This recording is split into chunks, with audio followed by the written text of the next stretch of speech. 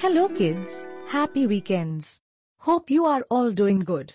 This week I am very excited to tell you the story about the downfall of Jericho city. When God promised the Israelites to give Jericho city into their hands. God guided Israel people to cross Jordan River to reach Jericho city. As we have seen in the previous chapter, it was great journey for whole Israel community to see the God mighty works.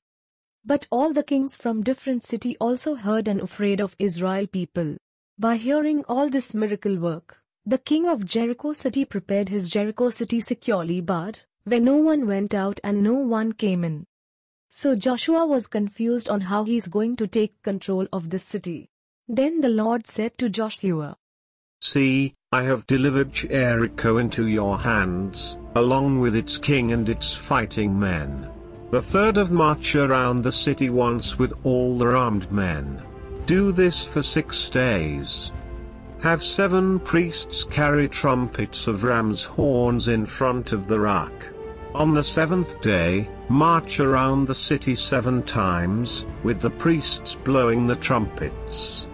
When you hear them sound a long blast on the trumpets, have the whole army give a loud shout, then the wall of the city will collapse and the army will go up, everyone straight in." Awesome! It is really a great magic when I read this. How is this going to happen? Just by marching around the city, will the secured wall can broken? Yes, it will. Our God is mighty to perform anything through anybody. So Joshua called the priests and said to them, "Take up the ark of the covenant of the Lord and have 7 priests carry trumpets in front of it." And he ordered the army, "Advance. March around the city, with an armed guard going ahead of the ark of the Lord." When Joshua had spoken to the people, the 7 priests carrying the 7 trumpets before the Lord went forward, blowing their trumpets, and the ark of the Lord's covenant followed them. The armed guard marched ahead of the priests who blew the trumpets, and the rear guard followed the ark. All this time the trumpets were sounding. 10 But Joshua had commanded the army, "Do not give a war cry, do not raise your voices, do not say a word until the day I tell you to shout. Then shout." So he had the ark of the Lord carried around the city, circling it once.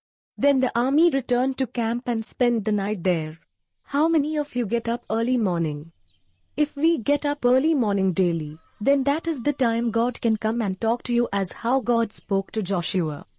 Joshua got up early the next morning and the priests took up the ark of the Lord.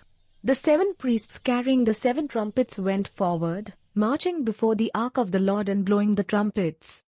The armed men went ahead of them and the rear guard followed the ark of the Lord, while the trumpets kept sounding. So on the 2nd day they marched around the city once and returned to the camp. They did this for 6 days. On the 7th day, they got up at daybreak and marched around the city 7 times in the same manner, except that on that day, they circled the city 7 times. The 7th time around, when the priests sounded the trumpet blast, Joshua commanded the army, "Shout! For the Lord has given you the city. The city and all that is in it are to be devoted to the Lord. Only Rahab and all who are with her in her house shall be spared, because she hid the spice we sent." Do you remember who is Rahab? Yes. She is the one who helped us and spies to escape from that Jericho city. You can hear that story also in this channel. Alright, let me come back to story. As Joshua said, when the trumpets sounded, the army shouted, and at the sound of the trumpet, when the men gave a loud shout, dishoom, the wall collapsed. So everyone charged straight in, and they took the city. They devoted the city to the Lord and destroyed with the sword every living thing in it. That is great miracle, isn't it? When the God opens the door, no one can close it. Joshua said to the 2 men who had spied out the land, "Go into the Rahab house and bring her out and all who belong to her, in accordance with your oath to her." So the one of spy uncle went in and brought out Rahab, her father and mother, her brothers and sisters and all who belonged to her. They brought out her entire family and put them in a place outside the camp of Israel. That shows the truthfulness of Joshua. As the spy promised to Rahab, Joshua remembered that promise and commanded the spy uncle to save Rahab auntie. In our life, we need to be also truthful and do what we promise to our friends. Hope you enjoyed the story. I will come up another story about Joshua in our next episode. You can subscribe and share this video to your friends. You can also follow us on Facebook at List and God.